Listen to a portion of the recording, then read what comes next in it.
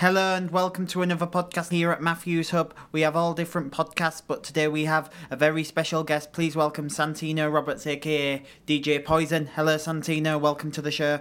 Afternoon to you, Ben. I'm very happy to be here. Let's begin, shall we? When did you start DJing and what were your early passions and influences? Okay, well, I'll talk about my early passions and influences first. I grew up in a very musical family. My brother is a guitarist and my sister's a singer. So I grew up around a lot of different musicians, but I never picked up a musical instrument. Wow. So I guess I started to be a DJ when I like the idea of playing lots of different types of music. Yes. And so, I love music generally. Yes. So I started DJing in 1995. Wow. I would have been about 18, 19 at the time. So, yeah. How did you originally learn to DJ?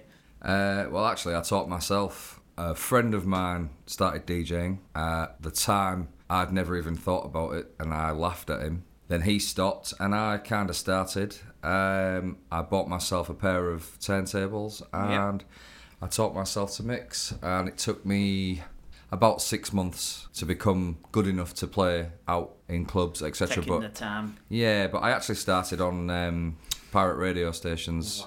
Wow. So it was like diving in at the deep end a little bit. I had hundreds Taking of the listeners.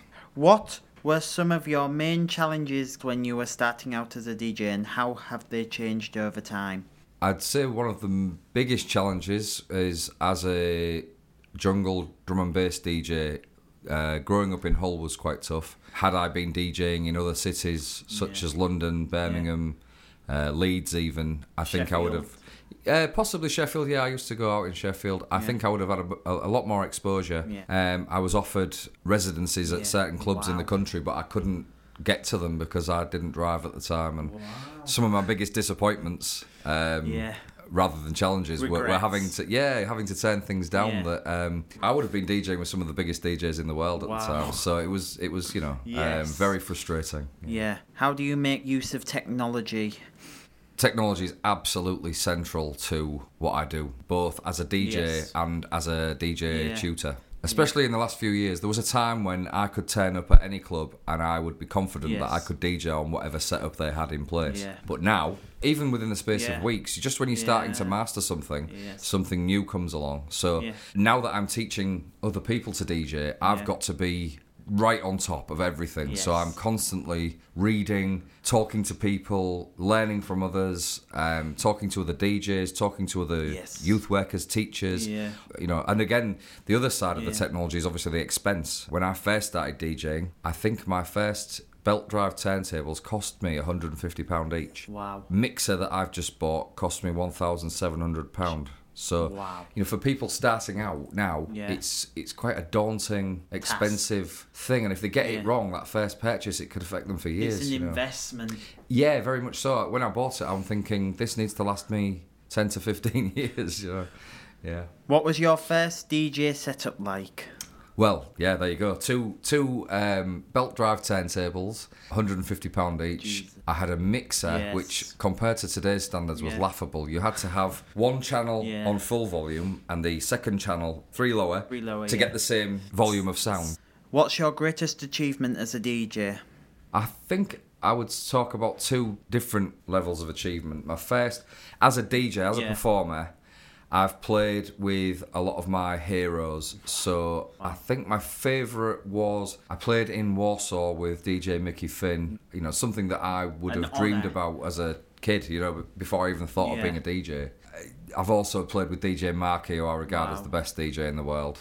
That's a thrill. But actually, maybe if you're talking about achievements, I've set up my own business where I teach people to DJ, and I get more reward from that. That's actually an achievement in your own capacity. Because I try to teach people that don't normally get the opportunity. So I've worked with people who some people would say they could never DJ, and I've helped them to become DJs enough that they can perform to a crowd. So that I'm very proud of. How do you get ready for the big performance?